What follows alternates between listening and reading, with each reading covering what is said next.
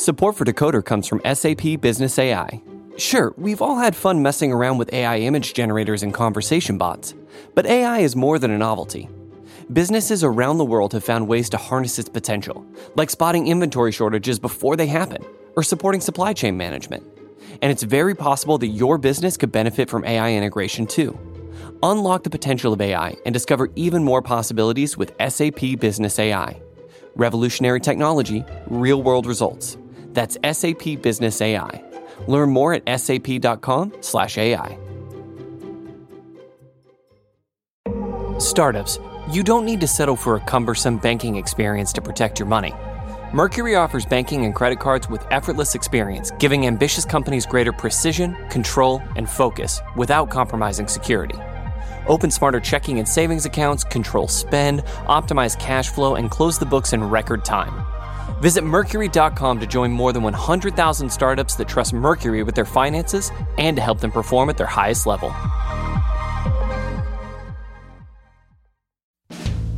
Hi, I'm Kara Swisher, editor-at-large at Recode. You may know me as someone who wants to ask Edward Snowden for advice on how never to travel anywhere these days. But in my spare time, I'm just a reporter, and you're listening to Recode Decode, a podcast about power, change, and the people you need to know. We're part of the Vox Media Podcast Network. Today in the red chair, I'm thrilled to have Bart Gellman, the Pulitzer Prize-winning and Emmy-winning journalist and author who writes for The Atlantic. He previously wrote a book about Dick Cheney's vice presidency called Angler, and his brand new book is called Dark Mirror, Edward Snowden and the American Surveillance State. Bart was very involved when those first stories were reported, and he's going to talk about that and more. We're recording this on May 13th, less than a week before the book comes out, and there's all kinds of issues around surveillance and other issues that I'm excited to talk to him about. Bart, welcome to Recode Decode. Pleasure to be here. So let's talk a little bit about your background, because I think I'd love for people to get sort of a setup of how you got to be writing about Edward Snowden and that story. It's in the book and everything, but I think a lot of people don't know it. So it'd be great if you could sort of give us the sort of short version of how you got to where you got to write this book. Well, I joined the Washington Post when I was a baby. I covered courthouse, State Department. I was a foreign correspondent in the Mideast. I remember I was even smaller. I was delivering mail at the time. But go ahead. Keep going. I remember you in the newsroom. Yeah. I came back. I covered the Pentagon and diplomacy and moved into a kind of an investigative seat where I did nothing but long-term projects in the newsroom. And after 9/11, it became pretty much nothing but national security all the time. My series on Dick Cheney and my book on Cheney focused heavily on the national security issues and had 2 chapters on the warrantless surveillance of Americans that was disclosed during the Bush administration. It was known internally as the Vice President's Special Program. Mm-hmm. And it turned out to be one of the 4 programs of domestic surveillance that Snowden helped to disclose. Because I'd written about that, Laura Poitras approached me in 2013, just after an anonymous source named Virax made contact with her. Explain who she is. She works for? Laura Poitras is a fantastic independent filmmaker who has made a number of documentaries that she shoots by herself, produces by herself, and she's done them on Gitmo, on Iraq, and the very good Citizen 4, which is a kind of real-time look at several days in a Hong Kong hotel room with Snowden. Mm-hmm. When he was bringing these documents to their attention, with her and Glenn Greenwald. Right. It's with Glenn Greenwald in the room. Laura and I had been fellows together at NYU. She knew me. I had given her advice on encryption and that sort of thing. She came to me one day in January of 2013 and asked me to meet in some very private place. And she didn't like the first one I picked, so we picked another one. She didn't want me to take notes. She wanted to tell me about this anonymous source who had made contact with her, claiming to be someone from the intelligence community, claiming to have a big scandal. And she wanted to know if this looked like it was for real. That started a long collaboration with Laura that brought us to the first story in June about the PRISM program. of the NSA. All right. So PRISM, explain PRISM, because what happened was that Edward Snowden, and we did an interview earlier this year when his book came out, about it was a program that the government had that was a surveillance program that it was doing different things. And Edward was working for the NSA as a contractor, and he had moved different places, including Hawaii, I think is where he was the last part of his career. Is that correct? Right, Hawaii. Yeah. And so he then became disturbed, and he's a really interesting personality. I want to get into this later with you because I think you depict him rather well. Sort of a righteous person and also arrogant, very typical of the techies. He reminded me so much of people I cover all the time, except he's living in Russia and is considered a traitor. Talk a little bit about what you thought, because you probably get these kind of tips all the time because you work in intelligence. Well, to be honest, my very first thought was, oh, no, not this again. Because after I wrote about surveillance in the Washington Post and in my book, I was getting an inbox full of crazy people who imagined conspiracies by the intelligence community. It's a subject that has unusual power over disturbed minds. Right, it does. And then there would be people who were just fakers or who thought they had a scandal, but it wasn't for real, or they didn't understand the subject at all. And so the noise to signal ratio on tips of this kind is terrible.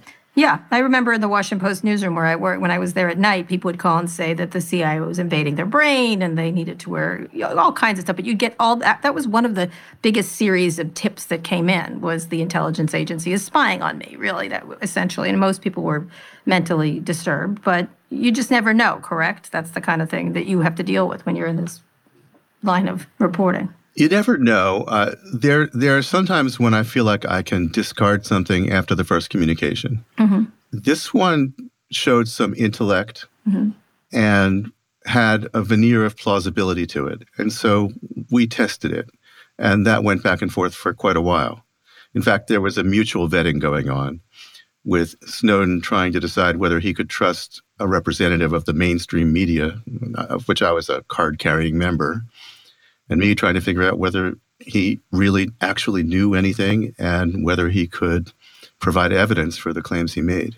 All right, so you're doing this, and that was one part of the book, is him deciding whether he trusted you. He did trust Laura and Glenn, but you were something different. Explain that, because it's a really interesting question of where he wanted this to go out to, where he wanted this information to be revealed in, because he wanted the stature of a mainstream media organization, so it would have some heft, presumably. Well, it was lucky for me that he chose 3 journalists, because I was not his first choice or his second choice. He wanted strong advocates of his position. He wanted strong skeptics of the national security state. Glenn Greenwald had already made his reputation like that. He was a combatant from the left in public opinion. Laura had been personally picked on by the surveillance state because she was, after making one of her films, she was stopped at the U.S. border every time she passed through for special secondary inspection. They would copy her computer. They would copy the files off of her SD cards and her video files and so forth. And she was getting sick of it. That was actually how we first met, when she came to me for advice about how she could protect herself during inspections like that. And she vouched for me with Snowden. But Snowden decided ultimately that having someone from a sort of brand name mainstream news organization would be helpful if it worked out. He wasn't sure whether the Washington Post or I would have the nerve to publish stories that the government didn't want published. I thought that was a profound misunderstanding of who we are and what we do, but that was his belief. His belief was that we would be intimidated.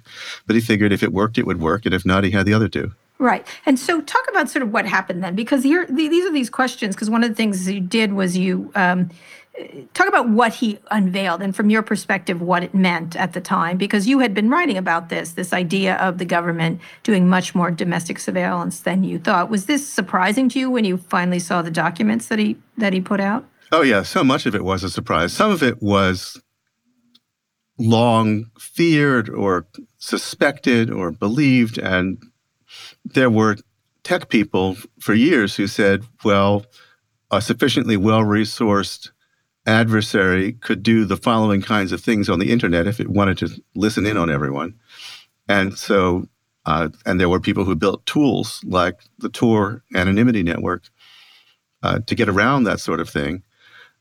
But there was granular detail here that went beyond anything that had been publicly known before, and certainly that had been publicly confirmed.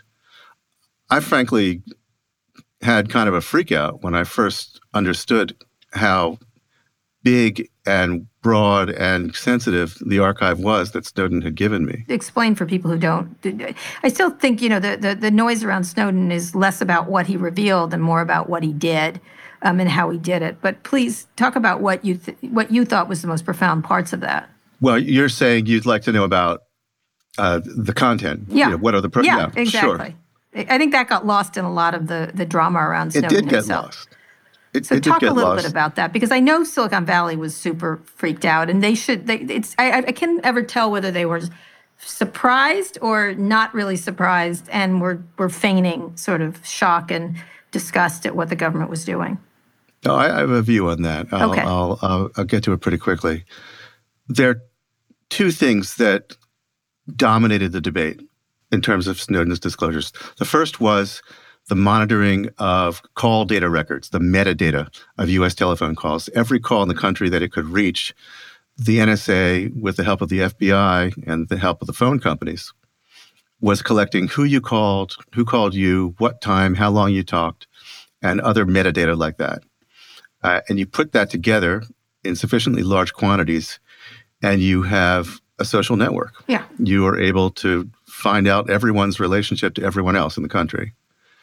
That was the first of the disclosures made about Snowden, and that was by Glenn Greenwald in The Guardian. And it was a very big deal, and it dominated the conversation because it was very clearly and unambiguously domestic surveillance. Mm-hmm. It was U.S. calls. It didn't matter whether you called overseas or called your next-door neighbor. That was all being taken down. Right. The second big one was a program called PRISM, and this one collected content.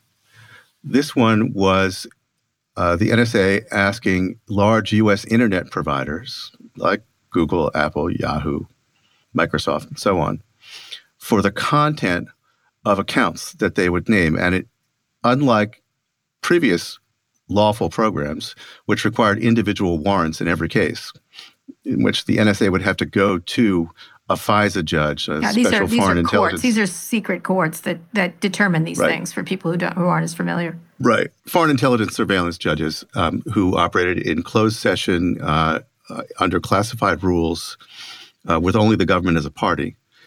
In the past, the government had to get an individual warrant every time it did one of these things. The rules had changed in secret ways that no one knew about publicly, which enabled the government to give just a giant list of tens of thousands of what they call selectors, which is mostly email addresses. And they would all get sent at once to Google and Microsoft, and they would have to produce en masse the contents of a high volume of accounts. That was known as PRISM. That also became famous. The thing that did not get as much attention, to my frustration, became the bulk of my work writing this for the Washington Post, and especially once I started partnering with Ashkan Soltani, who's an independent security and privacy consultant. And this was the bulk collection of content and metadata overseas. Mm-hmm. And it worked like this. They would go to a foreign access point. They'd say, give us everything that looks like a cell phone location. Give us everything that looks like a computer address book, and so on down the line. And the problem with that is they were allowed to presume that if they collected it overseas, the people they were collecting on were foreign. Well, that's just not true anymore. Right. When I send an email from me to you, and we're both in the United States, there's a near 100% chance that a copy of that is going to either travel overseas or be backed up overseas. Right. Because Google and so on are global networks. And so the biggest story about this, and the one that I think made the greatest impact on Silicon Valley, was when Ashkan and I wrote that the NSA was breaking into the Google and Yahoo and Microsoft clouds. So they were already encrypting a great deal of what traveled across the internet. Mm-hmm. But eventually it would get to a data center, and maybe it's in Singapore. And at the data center, inside the private fiber that is bought or leased by a large company like Google, the data was traveling around unencrypted. It was naked. It was in the clear. The NSA figured that out, and the NSA started breaking into those cloud infrastructures, and it was able to read data as it traveled from data center to data center. And this is the same information that it was allowed to get with a warrant under quite easy circumstances using the PRISM program in the United States, and yet it was breaking in and doing it overseas. The important thing about these overseas operations was that they were capturing a huge amount of American data. They were capturing American accounts by at least the tens of millions, because they can't help it. If you're sweeping in bulk, you're going to get a bunch of stuff that you want and a bunch of stuff that you didn't aim for on purpose. They weren't allowed to aim for Americans, but they were allowed to catch them. And once they had us in their net, they could use that information. So it was as though there was a rule that says, you can't fish out in the ocean for a fish named Bart.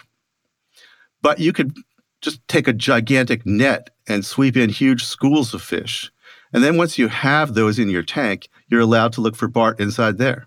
Okay, we're going to talk about what happens to fish like Bart. When we get back, we're here with Bart Gellman, the author of Dark Mirror, Edward Snowden and the American Surveillance State. We're going to take a quick break now. We'll be back after this. Support for Decoder comes from SAP Business AI. It's all over the internet. AI this, AI that. Your friend is turning his cat into a Monet painting. Your coworker used a chatbot to write a sonnet about pancakes. AI isn't the stuff of science fiction anymore, but it's also more than the gimmicks we see on a day-to-day basis. If you're a business owner, AI can offer real solutions to help you scale and innovate. It might be time to check out SAP Business AI. SAP Business AI can help you automate repetitive tasks, optimize inventory management and supply chain analysis, and identify opportunities for growth in your operations. SAP Business AI can help you with finance, sales, marketing, human resources, procurement, supply chain, and so much more. Like guarding against fraud with AI-assisted anomaly detection, or receive data-driven prescriptive guidance at critical decision points. They even have a generative AI roadmap to help you discover upcoming and cutting-edge innovations for your business. Who knows what innovations are around the corner? Revolutionary technology, real-world results. That's SAP Business AI. Learn more at sap.com/AI. Support for Decoder comes from Notion. Winter is beginning to wind down, and spring cleaning is just around the corner. In that spirit, it's time to declutter your digital workspace. For that, you might want to check out Notion. Notion combines your notes, docs, and projects into one space that's simple and beautifully designed. And the fully integrated Notion AI helps you work faster, write better, and think bigger, doing tasks that normally take you hours in just seconds.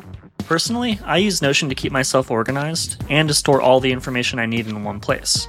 I've tried a lot of productivity apps over the years, and Notion is sleek, intuitive, and powerful. In particular, Notion has an AI feature called Q&A that allows you to search all of your notes by simply asking for what you're looking for. For me, that means old links to news stories, long-lost notes to myself, and maybe even an old password to an account I might be trying to dig up. Seriously, give it a try. It's as easy as just asking a question. We all want to be sending less emails and tuning into less redundant meetings. And Notion can help you by automating tedious tasks, like managing and summarizing notes. It'll also help you save money on all those tools you won't need anymore with Notion's integration. Over half of Fortune 500 companies rely on Notion to simplify their workflow, and you can join them. Try Notion for free when you go to notion.com/Nilay. That's all lowercase letters. Notion.com/Nilay to try the powerful, easy-to-use Notion AI today. And when you use our link, you're supporting our show. Notion.com/Nilay. Okay, we're back with Bart Gellman. He is a well-known journalist, award-winning, and he's also the author of a new book called Dark Mirror, Edward Snowden and the American Surveillance State. Bart, we were talking about schools of fish and what they're allowed. Let's be clear, they're not supposed to be surveilling Americans. But the internet has provided the opportunity to do so, given that the Americans are giving up all kinds of information to social networks or to Google or anybody else that they have relationships with. Talk a little bit about the impact on tech of what happened here, because I've always felt like the Edward Snowden moment was the moment that the relationship, which has been closer than people realize, was quite hurt. And people in Silicon Valley, depending on which company it was Twitter was more loud about it, but others, they all reacted with sort of shock. I was sort of surprised they didn't realize, why wouldn't the government come fishing in their pond?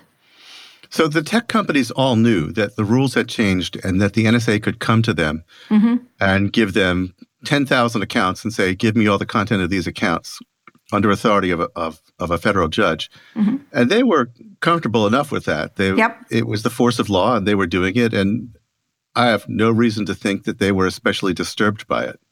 But when they found out that the NSA was breaking in to another door of their house overseas and not telling them about it and just helping itself, that really pissed them off and it took them aback. And I think that was a big moment for tech. In fact, there were a number of top tech executives that were gathered, I'm told, at a conference in China at the time that this story broke. And it was the talk of the conference, and it was a defining moment. It was the moment that, first of all, they decided to take defensive countermeasures. And this was an extraordinary thing. You had, for the first time, American companies treating the American government as an adversary and spending millions and millions of dollars to defend against U.S. government surveillance. Okay. That was a big moment, and it had not happened before Edward Snowden.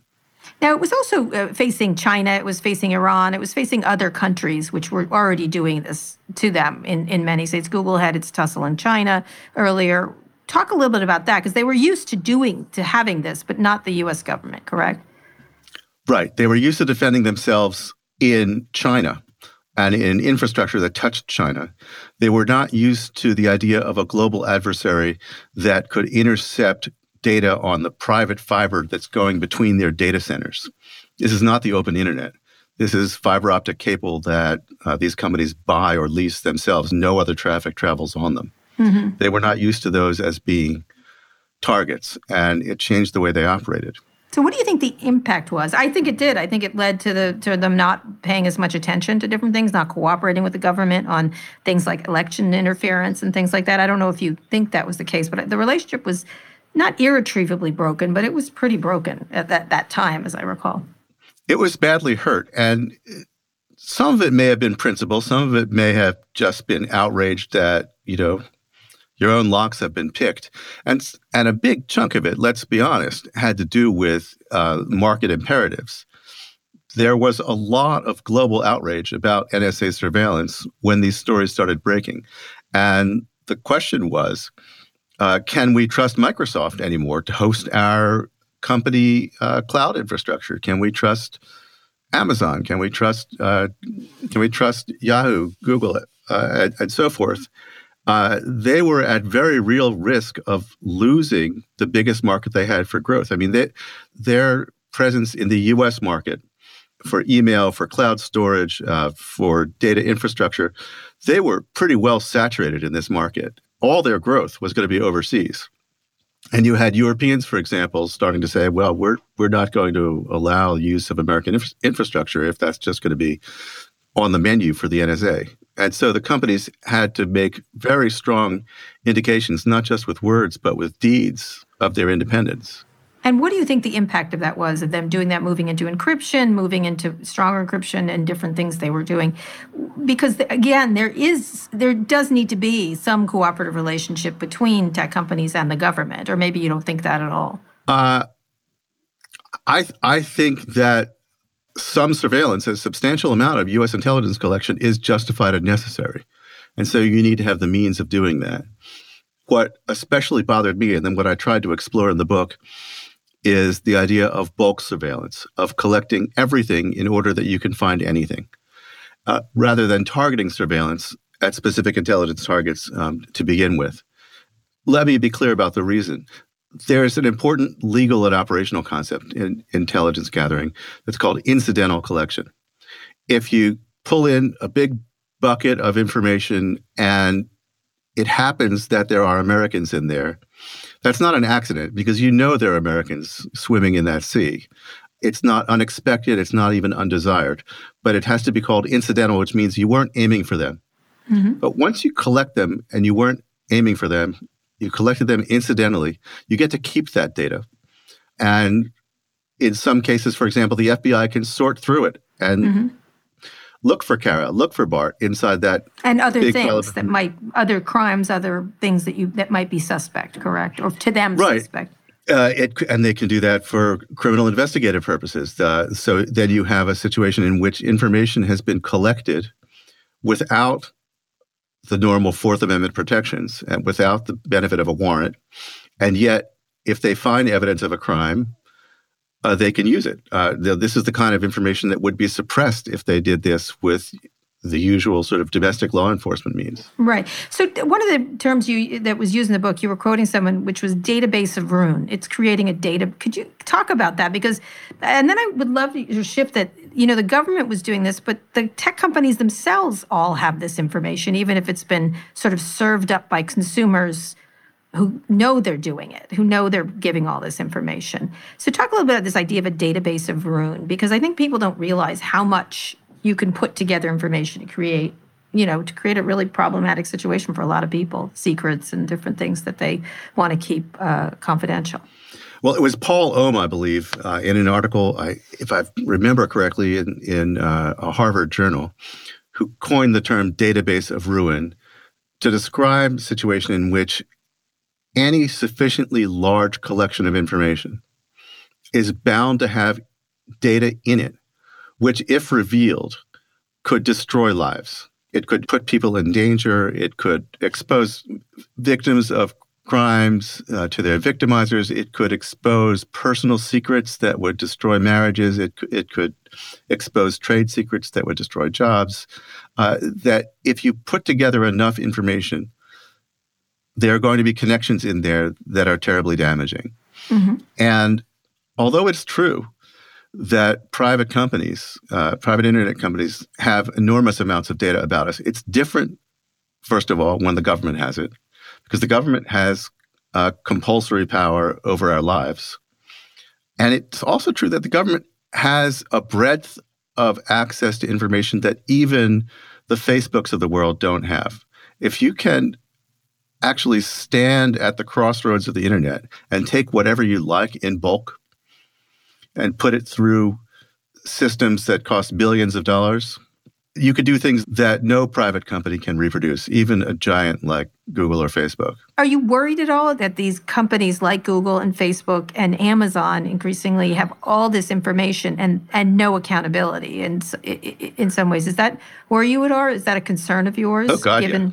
So talk about that a little bit, because they may not be able to arrest you, but they certainly, at one point I was talking to the founders of Google and I was giving them a hard time about trying to control all of search.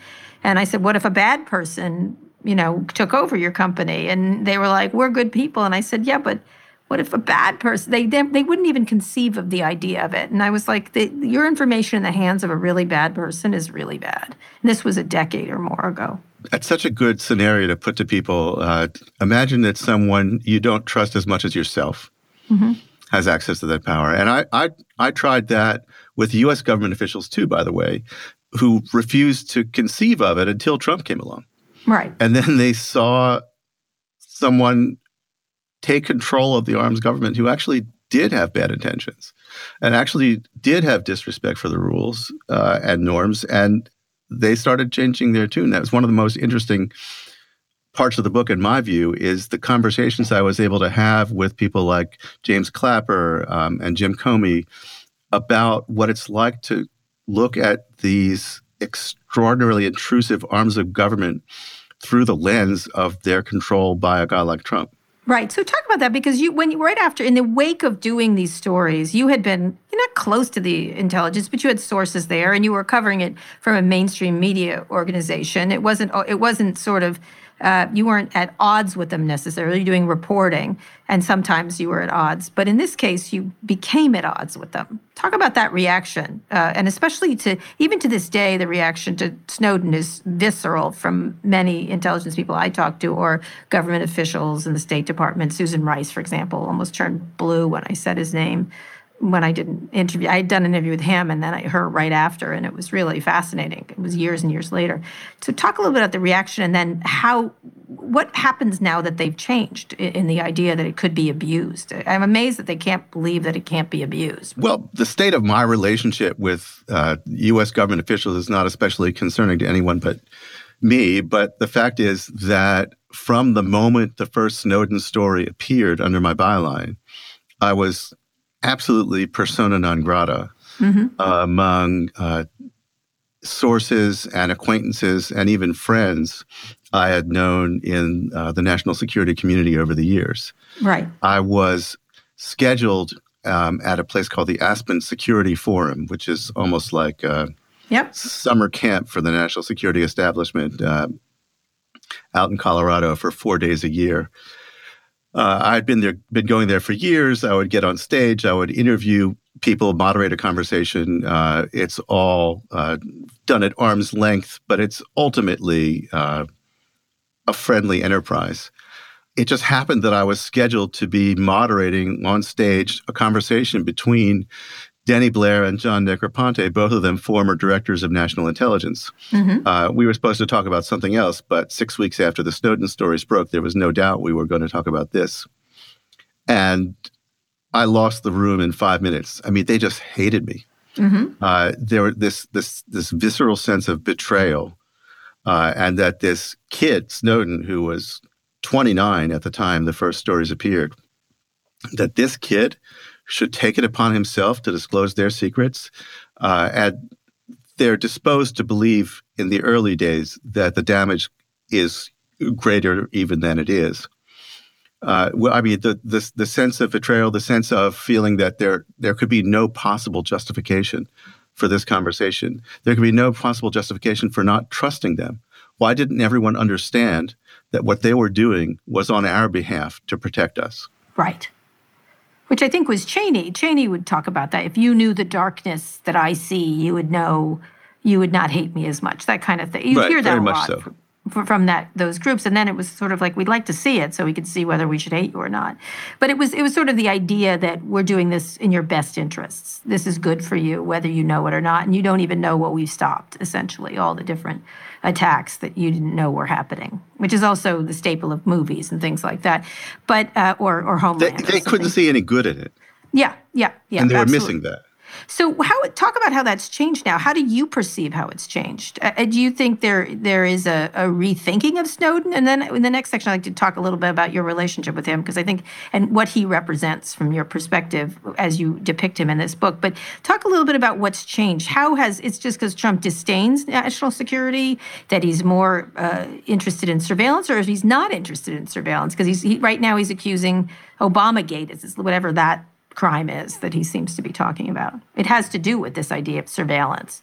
So like the members of this club, the members of the national security establishment, people who grew up and spent careers in it and did their best and had honest motives and believed that what they were doing was critical to the survival of the country, they recognized the power and the potential and the intrusiveness of what they do. They understood that in the wrong hands, bad things could happen. But they believed in the system. They believed in the values of the workforce. They believed in the potential of rules to constrain behavior. They thought the system was working just as it should be. Everyone knew what the Fourth Amendment was. Everyone knew what the regulations were. There were well-developed levels of oversight inside the system. And so the fact that the public couldn't oversee what was happening was of no consequence. Right. Well, right. Then comes Trump. And it's not that he disdains national security, although he does. And it's not just that he disdains their advice, although he does.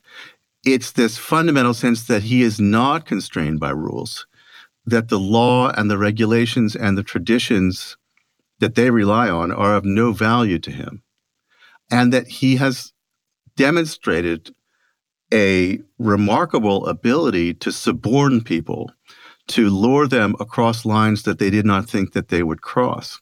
And this is one of Trump's superpowers, is that he manages to taint people. He manages to get them to do things they thought they would never do. And suddenly they find themselves, without quite understanding how they got there, saying things and doing things that would have been out of the question a year or two earlier. So where does that put us right now? Where does that put us right now in national intelligence? What is that you keep reading through its sources said, and this that they're fighting back, that they're trying to keep their standards up, but where are they actually from your perception? Where is this, given how far we've traveled since Edward Snowden, where do you put them right now?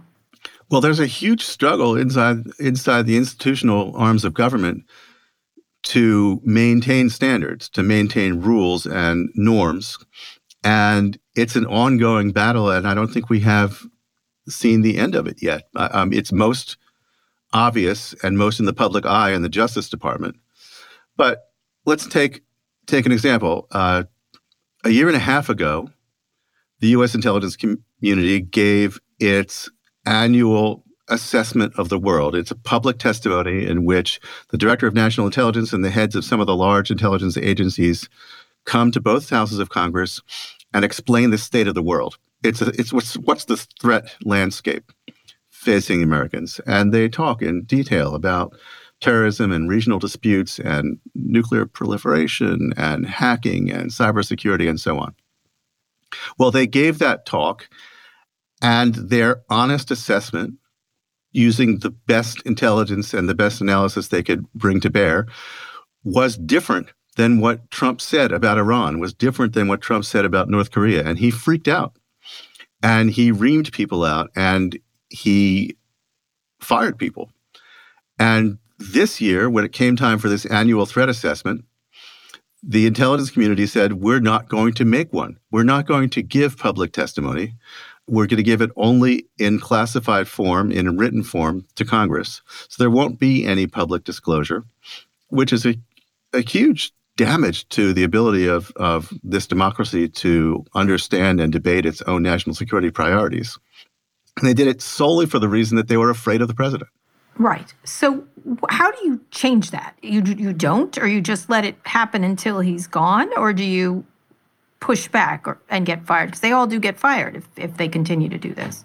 Well, I mean, look, I think if you are at a certain level of government and you go to work for a guy like Donald Trump, you have to be prepared to be fired. It's the only defense you have against being entirely corrupted if things go in that direction. The intelligence community likes to talk about speaking truth to power. That is one of many ways in which they actually resemble journalism. They gather information, they sift it, they analyze it, they publish it for whatever publishing means in their world. And they feel a very strong norm of speaking truth to power, of telling people what is happening, whether or not it's what their consumers want to be happening. And they have to live up to those words. And if they can't live up to those words, they have to resign. That's my view. As a citizen, that's what I would want my public servants to be doing. Right. So what will happen now from your perspective of this? And then when we get back after the break, I want to talk about what is the American surveillance state right now. But the impact being, is they're going to wait it out, or what do you imagine? I think the intelligence community is trying to wait it out and is doing the best it can. But every time someone sticks his head up or her head up, you've had a decapitation of some of the finest intelligence officers and managers in the government. And you've had people fired for either speaking their minds or being suspected of being the kinds of people who will speak their minds. And you have nakedly political and unqualified people at the top of the intelligence community now who are just obvious cronies of the president without experience in the intelligence world, the kind of people who would never have been appointed by any other president, Republican or Democrat. to these jobs. So yeah, they're trying to wait it out and keep their head down and avoid any further damage if they can. It's really what the cyber experts would call security by obscurity. They're trying not to be noticed. Ha, that's great. Anyway, we're going to take another break now. We'll be back after this with Bart Gellman, the author of Dark Mirror, Edward Snowden and the American Surveillance State. Right now, businesses are facing tough choices. Do you cut costs or drive growth? Solve for today or build for tomorrow? Do you satisfy your shareholders or satisfy your customers? The answer is yes. You don't have to choose. With the intelligent platform for digital business from ServiceNow, you can say yes to unifying your existing systems and yes to accelerating growth. Visit ServiceNow.com to see how we can help you put yes to work. The world works with ServiceNow. Startups, you don't need to settle for a cumbersome banking experience to protect your money. Mercury offers banking and credit cards with effortless experience, giving ambitious companies greater precision, control, and focus without compromising security. Open smarter checking and savings accounts, control spend, optimize cash flow, and close the books in record time. Visit Mercury.com to join more than 100,000 startups that trust Mercury with their finances and to help them perform at their highest level. We're back with Bart Gellman, the author of Dark Mirror, Edward Snowden and the American Surveillance State. Talk a little bit about your relationship with Edward Snowden, because now, he seems so far away given the stakes now. But I want to hear about what you think, why you think he did it, and how you ended your relationship, or do you still have an ongoing relationship with him? We still talk from time to time, although there can be long, long gaps between. And the truth is, I spent so much time with my head down writing this book that I wasn't much good company for anyone for a while there. The relationship has ebbed and flowed. It was always fraught.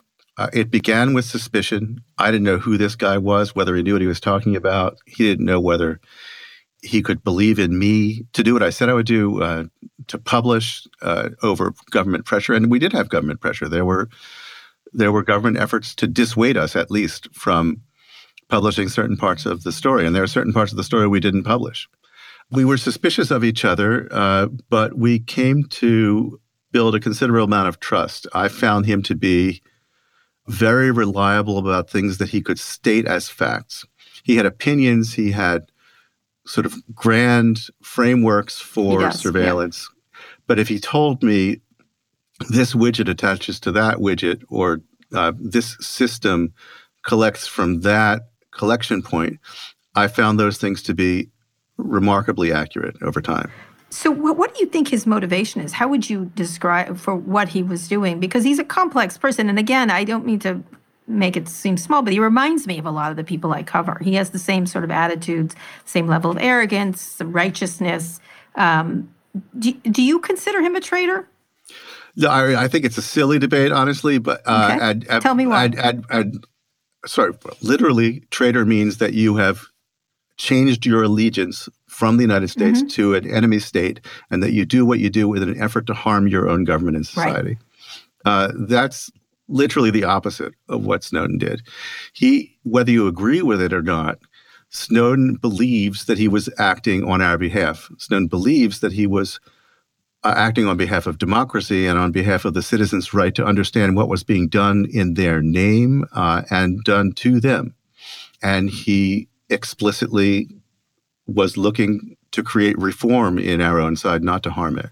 Right, which did happen, of course, which did happen in the wake of it. Right. Snowden does not like to talk about harms. I concede that there must have been some. But you have two very fundamental priorities of society that are colliding here, as they often collide. I mean, sometimes, for example, maybe the economy and public health in the time of coronavirus may pull you in opposite directions. It's also true that self-government and self-defense can pull you in opposite directions. If we know, then our enemies know. If we don't know, then we can't make basic decisions about how we want to run ourselves as a society. We can't make basic decisions about what we're willing to grant in terms of power to our government. And if the government is spying on us in secret, it is changing the nature of the relationship between governed and government in ways that that citizens can't accept. And so I mean, I guess you could say Snowden did some harm to intelligence gathering, and he did some good, I think a great deal of good, to democracy. Snowden also did a great deal of good for internet security because of him, you have a vast transition from an unsecured internet to a secured internet, so that today almost every website, starts off with HTTPS, secure socket layers encryption that makes it much safer to do your banking and your shopping and to secure your personal information and also to secure yourself against surveillance by any government. All right, well, let's talk about the risks. I would love you to, what harm do you think it did? I'm curious, you talked about it in the book, but some harms to intelligence gathering, but not to democracy. That's a very good way of putting it. What has changed in the gathering of information by intelligence agencies? Well, I think Snowden's disclosures and the countermeasures taken by large players on the internet, primarily the hardening of communication links, make it much harder for the NSA to collect everything now. It still has the ability to crack into just about any target in the world. It has the best hackers and an extraordinary infrastructure, extraordinary resources. And if the NSA says, I'm going to come and surveil Kara, they're going to do it. There's almost no stopping them. There's hardly anyone in the world who can protect against a targeted attack. Mm-hmm. What Snowden made hard was collecting the whole bulk. And there is therefore going to be, there's going to be some intelligence that they could have gathered in the past that is harder for them to gather now. Right. There's no getting around that. It's impossible for me to know what the harm is because the harm would itself be classified. And I don't have access to that now. It's impossible for the government to know itself what it doesn't get that it might have got otherwise. So there has to be some harm there. I still would maintain that there is no intelligence official who would trade the access to information they have right now in the post-Snowden era with what they had access to 10 years ago, 20 years ago, 30 years ago, or any other time in American history. Mm-hmm. The landscape of digital data is so vast. The ability to home in on any conversation or any database remotely from around the world is so great that they've never had anything like it. No, it's like a party. It's a party for them. It's an intelligence party in a lot of ways. So what is the current American surveillance state? Obviously, we've read a lot about China and the use of facial recognition and AI and what they're doing to the Uyghurs and everything. What is it here? How do you look at the American surveillance state in the United States? We are probably I've written this, we're the most surveilled people on the planet, not just Americans, but across the globe because of cell phones. And a lot of it is we decide to let that happen. But talk about what you consider to be the dangers of what's coming up, given this vast trove of data that people now have, intelligence officials especially have, to follow us and track us. Look, the American surveillance establishment is bound by law and under a legal structure. The problems have been that we didn't know what the law was. That there is such a thing as secret law in this country. And that's a scary and dangerous thing. When I would write stories for the Washington Post about one or another's disclosure about the NSA, you would have people like Bob Litt come out, and he was the general counsel for the Director of National Intelligence, and say every single thing in this story you describe, everything you describe here is lawful. It's done under color of law. Mm-hmm. And there's a great saying by an author named Michael Kinsley that sometimes the scandal is what's legal, especially if you didn't know it was legal, especially if you had been led to believe by public statements that it wasn't legal.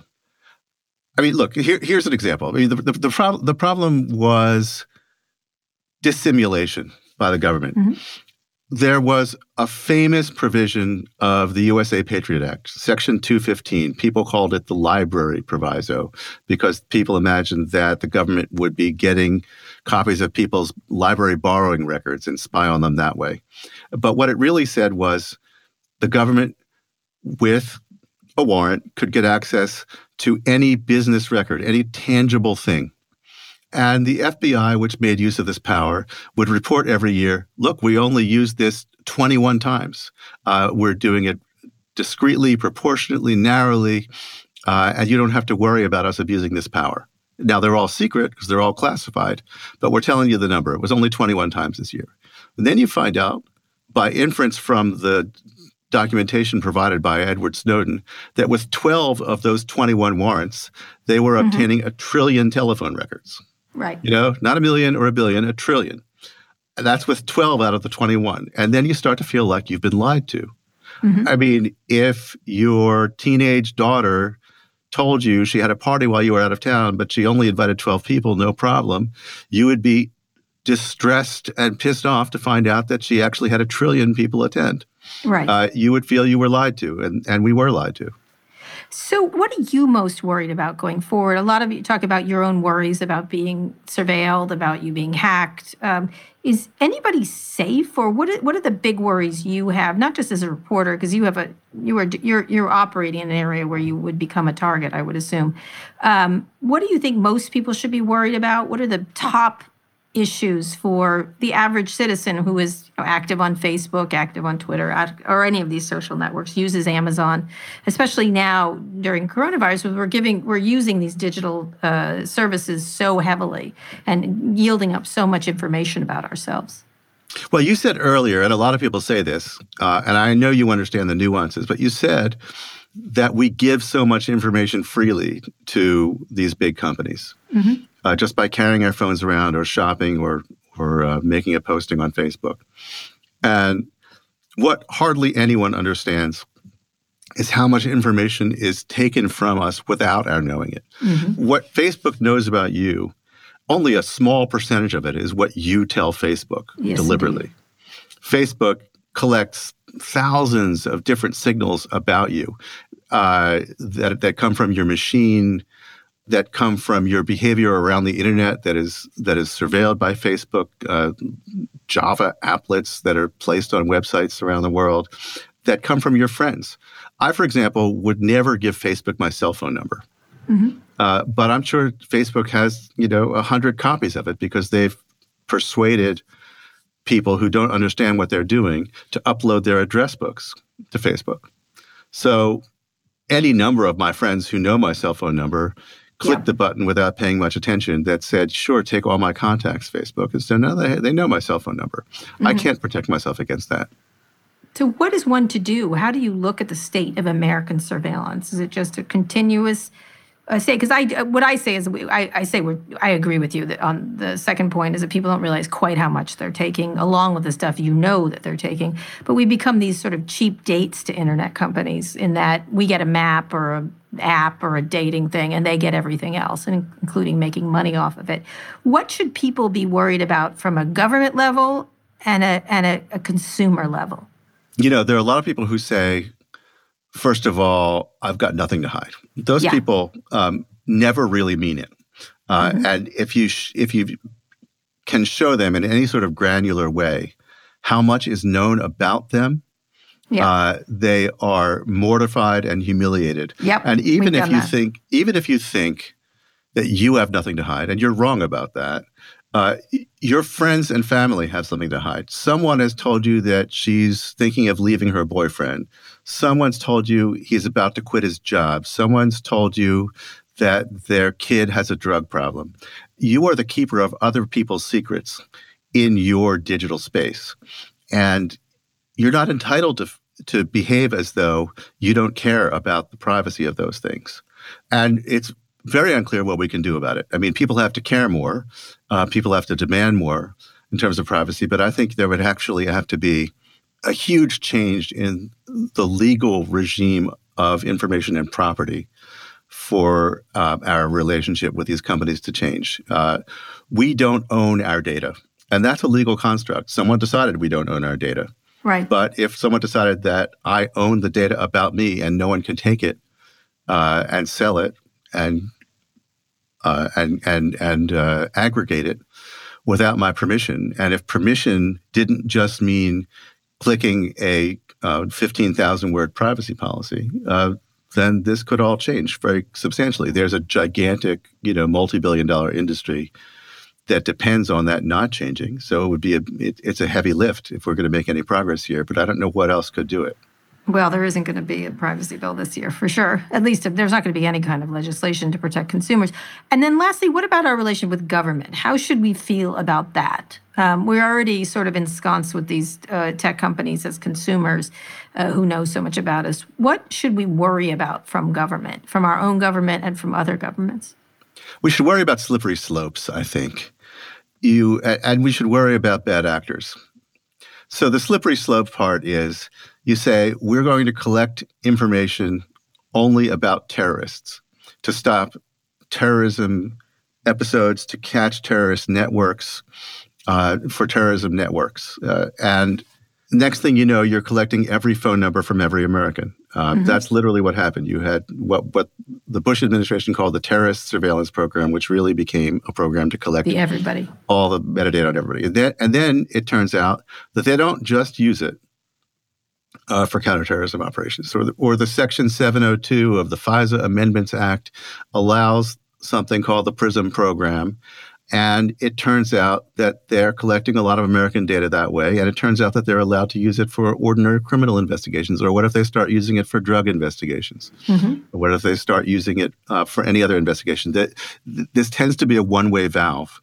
Right. Somebody says, well, we have this big pile of data. It would be very valuable in order to stop this or that or improve this or that. They always find a reason. They find a reason. And especially when it happens in secret, there's no defense.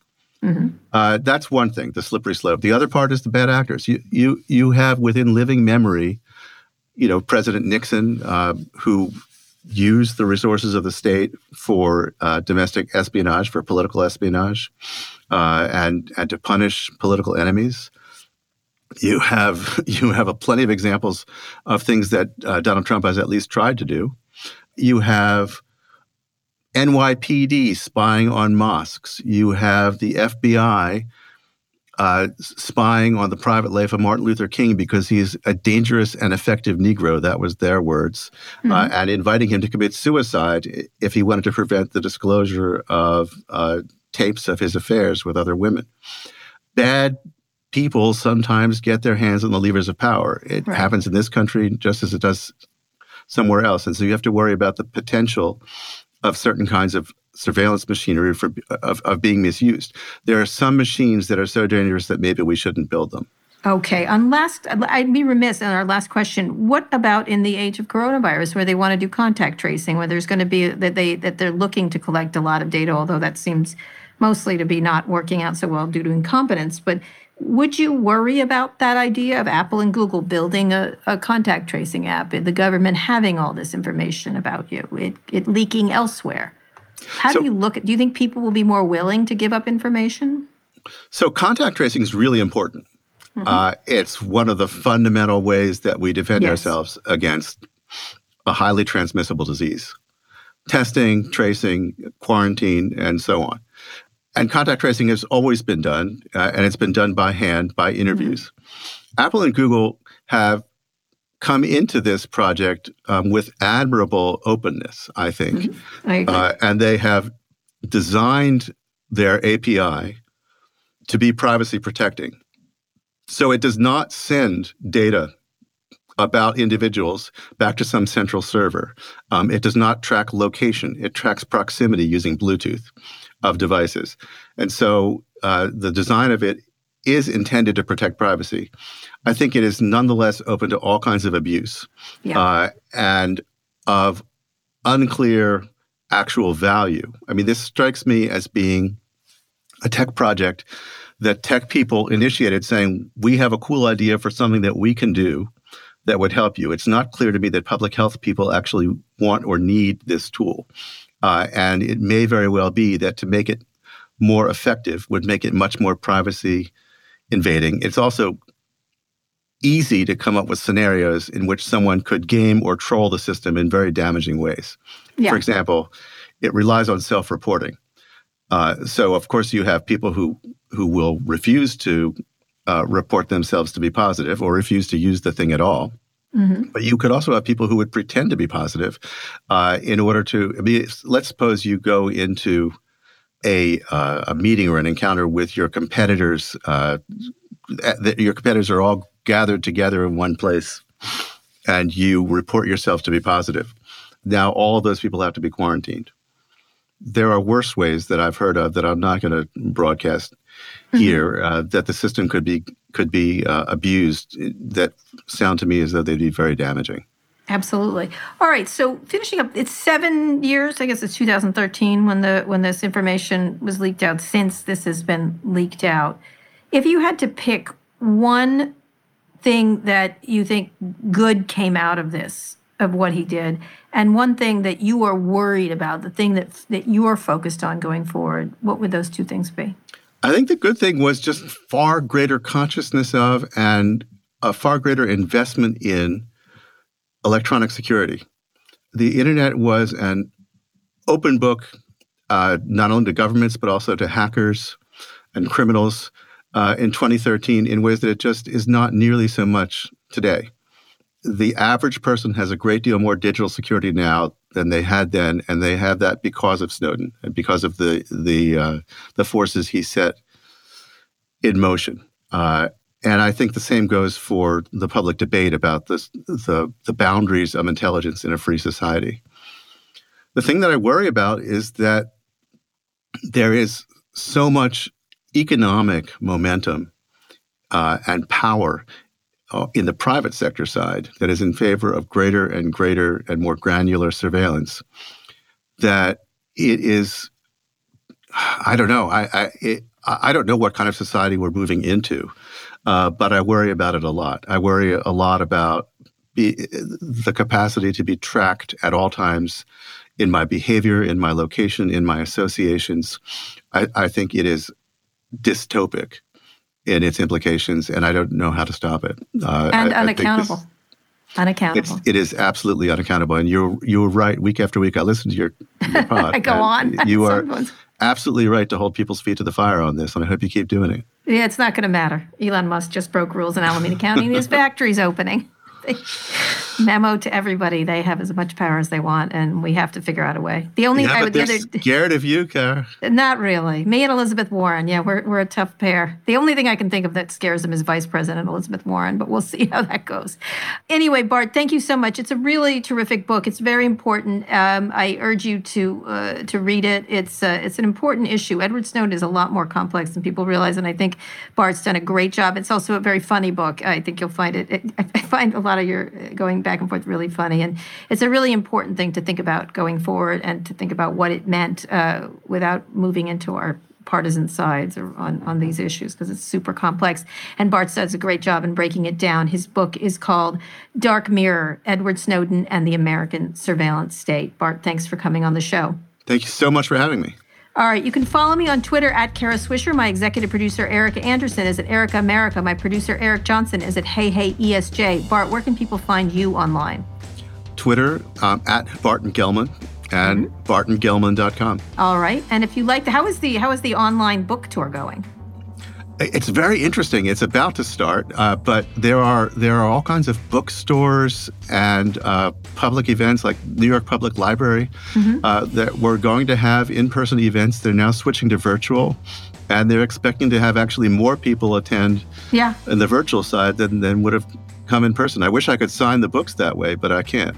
Yeah, well, that's all right. You can someday. I'm hoping we really can get some reach with this. Well, cool. Anyway, thank you so much for coming on. If you like this episode, we really appreciate if you shared it with a friend, and make sure to check out our other podcasts: Pivot, Reset, Recode Media, and Land of the Giants. Just search for them in your podcasting app of choice or tap a link in the show notes. Thanks also to our editor, Joel Rabe. Special thanks to Squadcast.fm. Thanks for listening to this episode of Recode Decode. I'll be back here on Wednesday. Tune in then.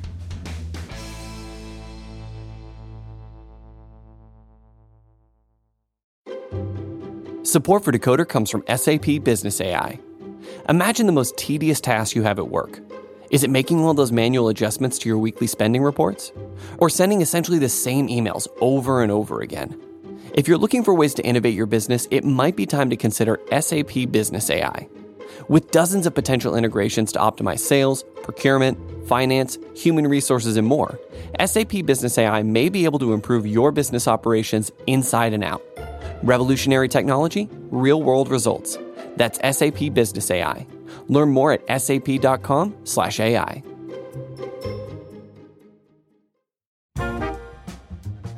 Support for today's show comes from Deloitte. Do you want a career that meets you where you are and takes you where you want to go? Whatever your individual ambitions, motivations, and skills may be, discover your potential at Deloitte. Right along with purpose-driven teams and a difference-making culture. Be seen for who you are and celebrated for what you bring. Discover your impact at Deloitte. Learn more at deloitte.com/us/discovercareers.